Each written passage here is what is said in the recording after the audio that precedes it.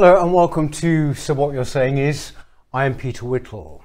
Now, you might have been reading recently about young people and their more hard left-wing views, perhaps harder than they've ever been, and the fact that they are very much out of alignment with most of the rest of the population. Well, that's because there's been a new report out. It's called The Political Culture of Young Britain. The author of it is Eric Kaufmann, who is with me today. He's Professor of Politics at Birkbeck College, University of London. He's been on the channel before, haven't you, Eric? You were on to talk about your book, White Shift. Yes. Some time ago. Very pleased to have you back. Thank you very much. Great to be here, Peter. You, the author of this report, as I said, it is called The Political Culture of Young Britain, and it's for Policy Exchange, isn't it? Right. Now, there was some kind of headline findings in this report. I mentioned about being hard left there. You basically did polling of 18 to 20-year-olds, I believe, wasn't it? Yeah, well, I did. There were two reports and two sets of polls which kind of intersect, right? Yeah.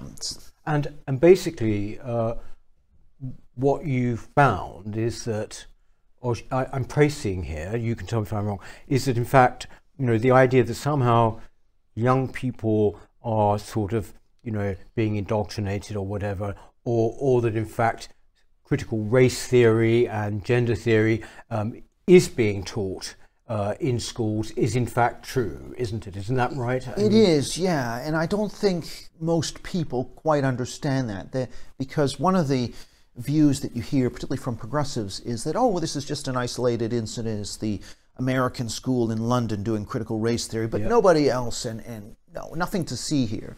But what this survey did was it took a random draw from the student population. In other words, 18 to 20-year-olds, we were asking them what they were taught in school. Now, the 18-year-olds were still in school at the time. It was April.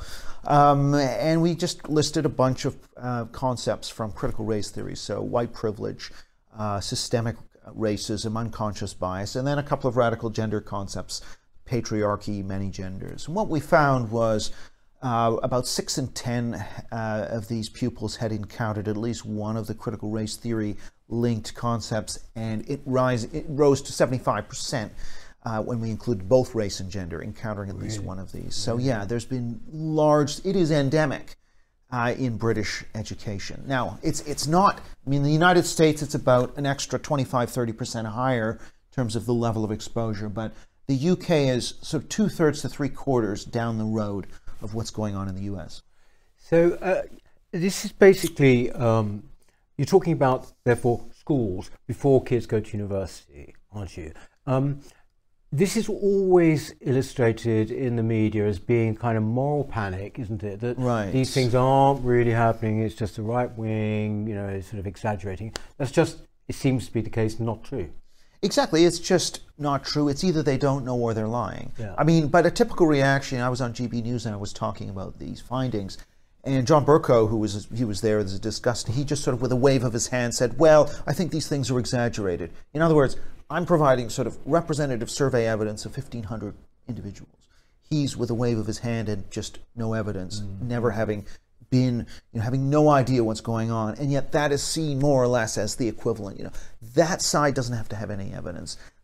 But yeah, I think anyone who's serious about this can see that critical race and gender theory are being taught in a majority, to a majority of British school kids. As though it's fact, that's as well, isn't it? And yes, so the second question we asked was, were alternative views presented that were seen as respectable? And the answer was essentially no. In 70% of cases, this was taught as fact. Right. And that's really what's going on. So you're getting this taught overwhelmingly as fact. What has the reaction been of conservatives to your report? I mean, that you can gauge. Do they take it on board? I mean, you mentioned Bercow. He's a nominal conservative, or he's not even that anymore, is he? No. But what is the governmental response been, or from politicians? Yeah, I'm not sure what the response from government has been. I mean, we've had a lot of coverage in all of the right of center press, from the Times to the right. So it's had pretty good coverage and a lot of viewership and So I'm pretty pleased with the amount of pickup it's had in terms of circulation. What I don't know is whether that's changing anything amongst government people. Now, of course, people in the common sense group are aware of this, but I'm not sure they have the power. The current Minister of Education, I think, is not particularly on board, or at least doesn't seem to care. I mean, that's my impression. The Common Sense Group, you should explain, is this is a group of Tory MPs led by Sir John Hayes, yes, isn't it? About 60 of them, I think, who tend more to be, if you like, more obviously conservative than the rest of the Conservative Party. Could you give us just a few headline findings from the report? I mean, you know, on maybe one or two questions. What do young people think about them? Well, yeah, so I mean, I mentioned that most young people are getting critical race and gender teaching in schools. That's number one. Now, in terms of their attitudes, I'll take a question like defending Kathleen Stock's right to academic freedom. Slightly more of the 18 to 25 group would not defend her right to academic freedom than would defend it. So slightly more of them disagree with the Vice Chancellor protecting Stock. So that's an example. Yeah. Or dropping J.K. Rowling, her publisher dropping her. It's roughly evenly balanced between the young people who want her dropped and those who don't want her dropped. In both the Stock case and the Rowling case amongst the over 50s, it's sort of 85 against, that is 85% defending Stock and Rowling and only 5% opposing. So it's 85-5 versus 50-50. That kind of gives you a sense of how big, that's sort of, what is it, 35 to 45 points gap. Enormous gap. And similarly, by the way, moving, if we take a more of a critical race theory issue, moving Churchill's statue from Parliament Square is again a rough split amongst the under 25s, and it's also 85-5 amongst the over 50s. So again, we're seeing these, whether it's the cancel culture stuff or the critical race stuff, it's a similar generational, what I would call a youthquake in these attitudes. Yeah. And also on structural racism, what was the result there? I mean, in terms of, you know, I think you asked the question, did you not, is Britain a racist country? Yeah. So there, for the young, it's about sort of just over 60% yes versus just under 40 no. And that's the inverse of what you're getting in the wider population. So they're much more likely to be on board with this talk of Britain as a racist, systemically racist country, founded on racism. I mean, they, you know, most of them would, a plurality of them would go for that. So both on the heritage issues around history and race and national heroes, and on the cancel culture question about defending the free speech rights of Stock and Rowling and others, they are dramatically to the left of the population. And actually, so now some people would say, well, it's because they haven't got a mortgage and they aren't on the housing ladder and they haven't got a job. But even if you control for those factors, which I can do in the adult survey, which goes from age 18 all the way up, those things hardly matter. And so I would say a young person, even if they have a house, a well-paid job, they're still going to have woke views, because this is primarily about a cultural mind virus that they're passing to each other and they're getting from social media and to some degree from the schools. And it's quite independent and orthogonal to anything economic. Actually, you know, you make the point in the report, I think, quite important, interesting one, that in fact they sort of imbibe this general cultural attitude, almost irrespective of school.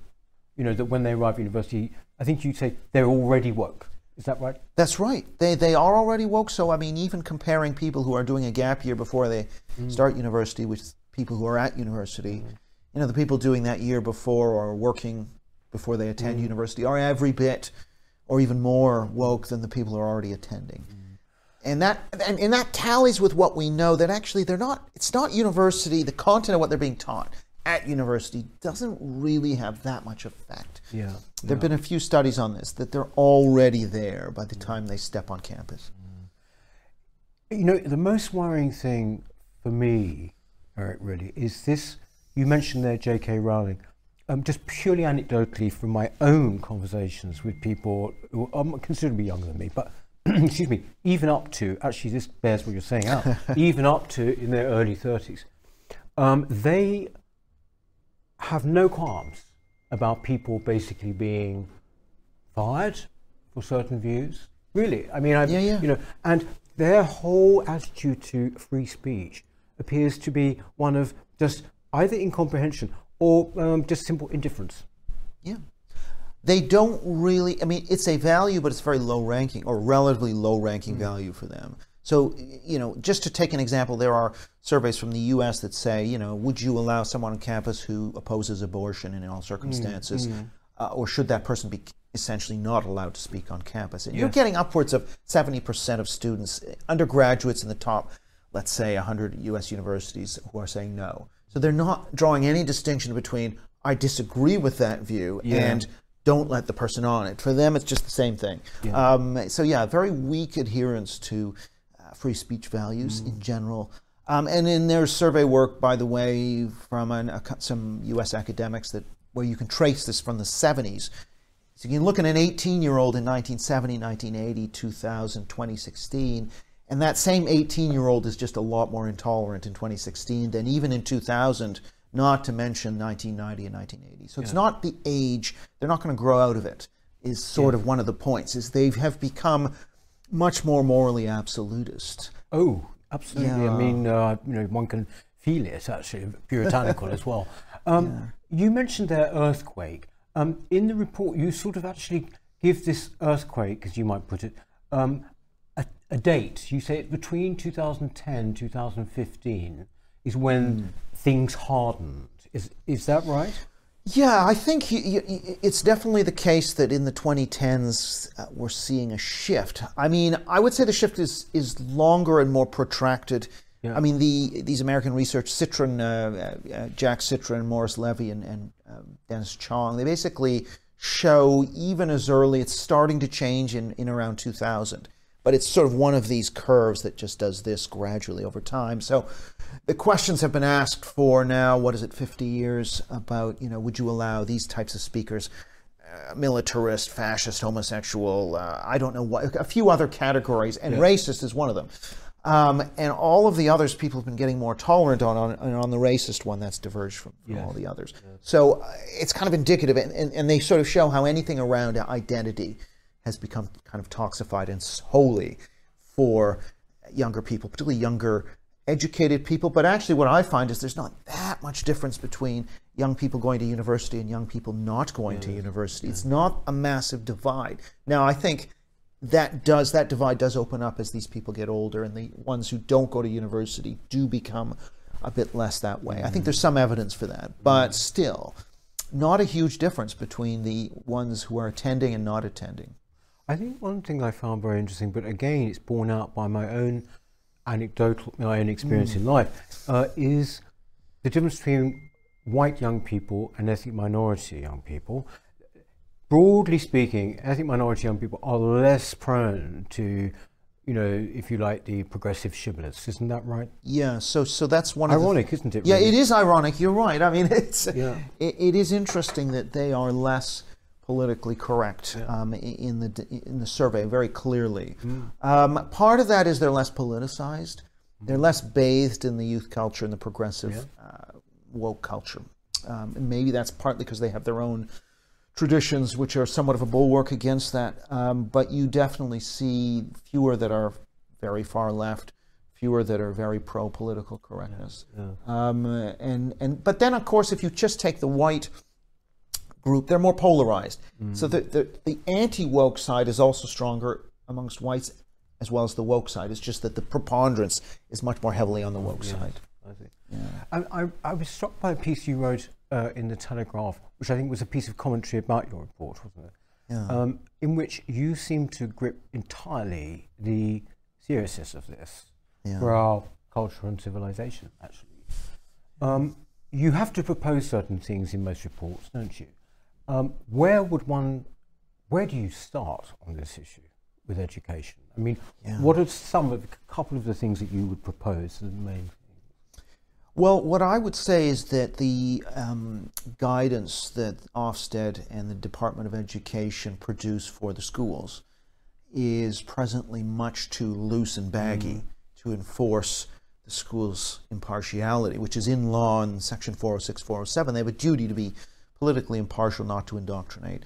But of course, the definition of indoctrination, the definition of what is a consensus view, is not sharp enough. So in fact, what you need to do is nail down the definition of racism in the guidance to say racism excludes theories of systemic racism. That's what has to happen. We have to say theories of systemic racism are politically contested, and therefore if you teach them, you are violating your impartiality duties. That's got to be written down in detail. The only way to get around this is to nail everything down, because if it's abstract, they'll just dodge and they'll say, oh, well, Ibram X. Kendi, that's just anti-racism, which is a consensus value, so that's not political. No, we have to redefine, we have to essentially make sure that things which are political cannot be defined as moral, because that's the way it's working right now. That's number one, that's the most important thing. But then also the government has to be much more proactive in terms of reporting duties. This has to be in the inspection regime, it's got to be in the teacher training, this very detailed guidance on impartiality and violations thereof. And the people who are violating this eventually have to be fired. I mean, there has to be demonstration that if you flout these regulations, then you're going to be gone, and that chill will help to end this indoctrination. Now, the other thing is, of course, curriculum transparency. All third-party providers, because often we'll get, it could be trans activists, it could be critical race activists pushing their materials into the schools, showing up as assembly speakers, these sorts of things. That's all got to be transparent and open. And their materials have to be open to inspection. And also, parents have to have a right to see those materials on request. That's not currently the case. They can say, oh no, this is proprietary, we don't want our competitors to see it, so we can't release it. That's their excuse. Well, we've had actually someone on the show, Claire Page, who is in fact a parent who took this as far as she could. She just simply wanted to know what these materials were. And I mean, every possible obstacle was put in her way. Yes, and that, if you had a serious government, not this one, but a serious government, they would actually make this a key part of their pitch to voters, and that would tie them in to really putting pressure on Ofsted and the schools and not letting them wriggle away. And that's kind of what you need, is sustained pressure, leaks to the media, make this political. It's got to be politicized. And part of this is you have to bring power out of these bodies to the center of elected government. And I'm afraid it's not ideal, but in a situation where these institutions have all been captured from below by activists, you need to actually get more influence from central government, which is elected by the population. And the population, the most of the population, 2 to 1, are against most of these woke things, and that isn't actually being reflected in the institutions. It needs to be. The only way that can happen is with more hands-on intervention from government. In fact, actually, the only time I can remember any senior government person saying anything about this was Camille Badenoch, when she said that critical race theory should not be taught as fact. I think she even said it should be banned. But of course, nothing has happened. Right, and I mean, right. In fact, we've had about 800 governments since then, I think. But this is it, really, isn't it? Ultimately, it is down to government, and you've got to have a really strong Minister of Education who's not then going to be overridden by his cabinet colleagues. Well, that's right, and it has to be enough of a priority that you're willing to sacrifice political capital of other kinds to achieve these aims. And you see this with Ron DeSantis in Florida, for example, really willing to go after the schools, and that's kind of what we need. And that will pay dividends, and the electorate will be behind you if you have the courage to do it. Now, part of the problem is that, obviously the Tories, most of the Tories don't care because they're mainly about, economic management. But if you actually had a more motivated government in there that actually did care, that campaigns on this, the media gets behind them, they can verbalize the arguments against these things, then I think it would make a huge difference. And you can see, even in, I'm from Canada, you can see there were times the Conservative government in Ontario, one of the provinces, said, we're going to teach about the Gulag, and I don't know if Cultural Revolution was part of the curriculum, but during that time, all students were taught about the excesses of Stalinism, you know, and then once, Really? yeah, but then once they got out of office, then that fades away and it's back to the same old stuff. So the governments can really shape curriculum, but they're not interested right now, and that's got to change because, as I say in the report, the conservatives are becoming unelectable because generations have been bathed in this anti-conservative philosophy now for a couple of decades, and once they become the median voter, then conservatives will just be a kind of toxic brand that will be out of office most of the time, a bit like the Canadian conservatives. They get in occasionally, but they're a natural party of opposition, and I can see that happening to the conservatives in maybe 20 years. Well, they should really take note, shouldn't they? As you say, I think it is like rolling a rock up a hill with them. I just think they don't seem to quite understand it. Eric, you obviously, this is about youth and youth views, but you wrote a wonderful chapter for our book, which I'm going to now plug, Fighting Back, which you actually is selling very well, by the way. So this is it here.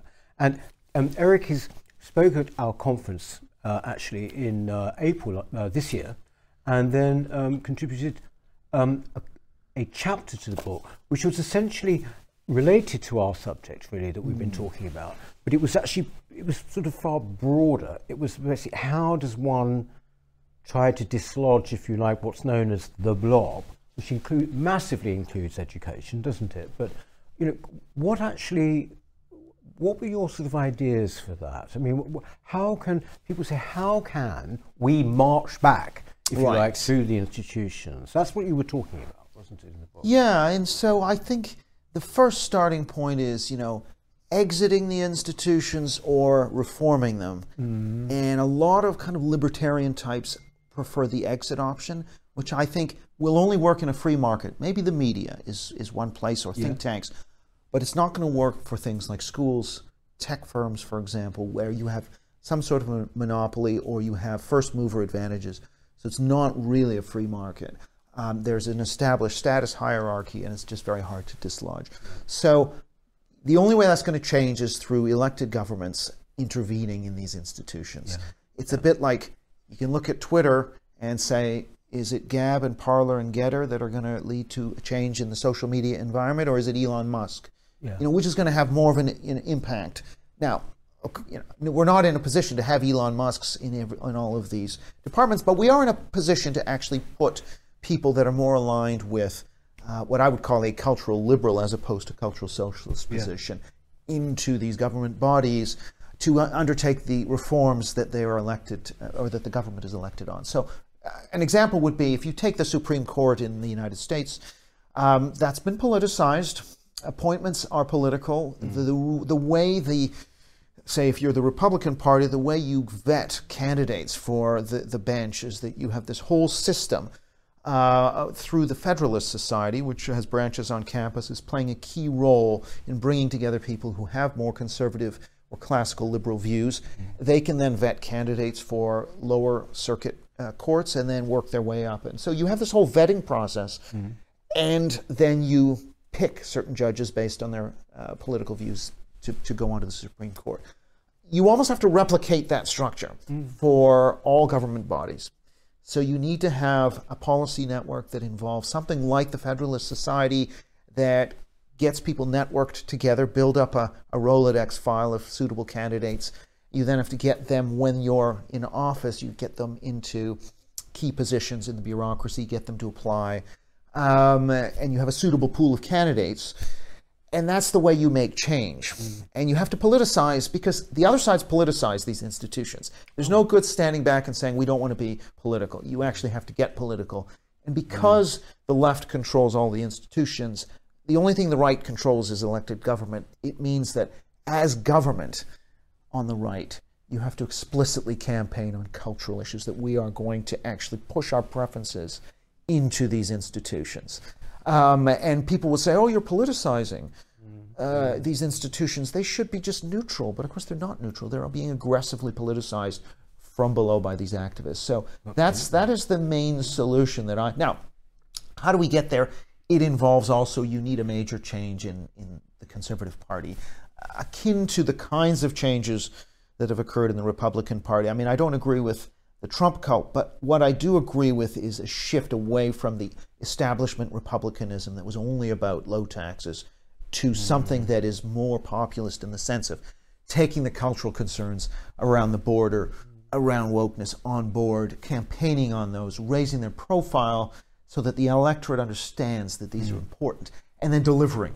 And that's kind of where we need to get to. It can't really happen until we have a sort of grassroots movement like the Tea Party, something that takes over party branches or votes out, deselects these sort of wet, more liberal Tory candidates that are currently dominant in the party. Because, you know, what you're mentioning there about basically what you could call the quangocracy, right? These endless quangos, which, you know, you could quite easily have a more sympathetic head to this committee, that committee, quite easy. The Tories have done nothing about it in 12 years, right? Right. Now, they are going to be pushed out next time. So you're talking about a long time now, aren't you? Because if we have Labour, you almost need, do you not, for the Tory party to disappear, maybe, and for something a bit like happened in Canada to take its place. I don't know. Maybe that's one way. That's an interesting possibility, you know. I mean, the difference, I suppose, is the Reform Party in Canada. I mean, I remember growing up when it emerged and voting for them, that they were a kind of movement, a large-scale movement with a territorial base in the West, and they remade, in a way, the Conservative Party. My worry here in Britain is we don't seem to have that grassroots movement. I mean, there is sort of these small, you know, third parties, but I don't see anything akin to, I mean, on the left you have Momentum, for example. I mean, there's nothing like that, it seems to me, on the right. That's grassroots. Yes, no, I couldn't agree more. And also a movement that is essentially outside London, really. I mean, you know, the Brexit, if you like, the kind of Brexit pattern, national pattern, I think, perhaps. Eric, I mean, you know, it's fascinating and also very worrying stuff, actually. But I mean, you are putting forward actual ideas, and if there's one thing that happens with our feedback on the program, it is that people say, you know, we agree with you, we agree with all this, but what are we going to do about it? What do you propose to do about it? And so, you know, thank you for putting forward some ideas on it. We have a few more questions for you, for our exclusive members, if you could just hang around for a little bit. Sure. But in the meantime, thank you very much. Now, if people want to read the report, they can download it, can't they, from the Policy Exchange site? Yeah, if they just Google Policy Exchange and then either Culture Wars or the Political Culture of Young Britain, both of those terms will get you one of the reports, and then you can just download them. Right, okay, great. Thank you very much, Eric. Thanks, Peter. That's it for So What You're Saying Is this week. We shall see you next time. Thank you very much. Hello. If you're enjoying the New Culture Forum channel and you believe in our mission, may I invite you to join our membership scheme at the link below or on our website, newcultureforum.org.uk. Our work is more important now than ever, and we have great plans ahead for the future, but we can't do it without your support. From as little as £3 per month, you can help ensure that we continue on our mission. As a member, you'll receive a range of benefits, including access to exclusive content, invitations to our private events, including here at our studios, free copies of our books, and much, much more, including, of course, our famous NCF mug. If you aren't able to become a member, then please help us by clicking this button and subscribing to our channel. It's completely free. Just remember to also click the bell icon so that you can get notifications when we post new videos. Thank you.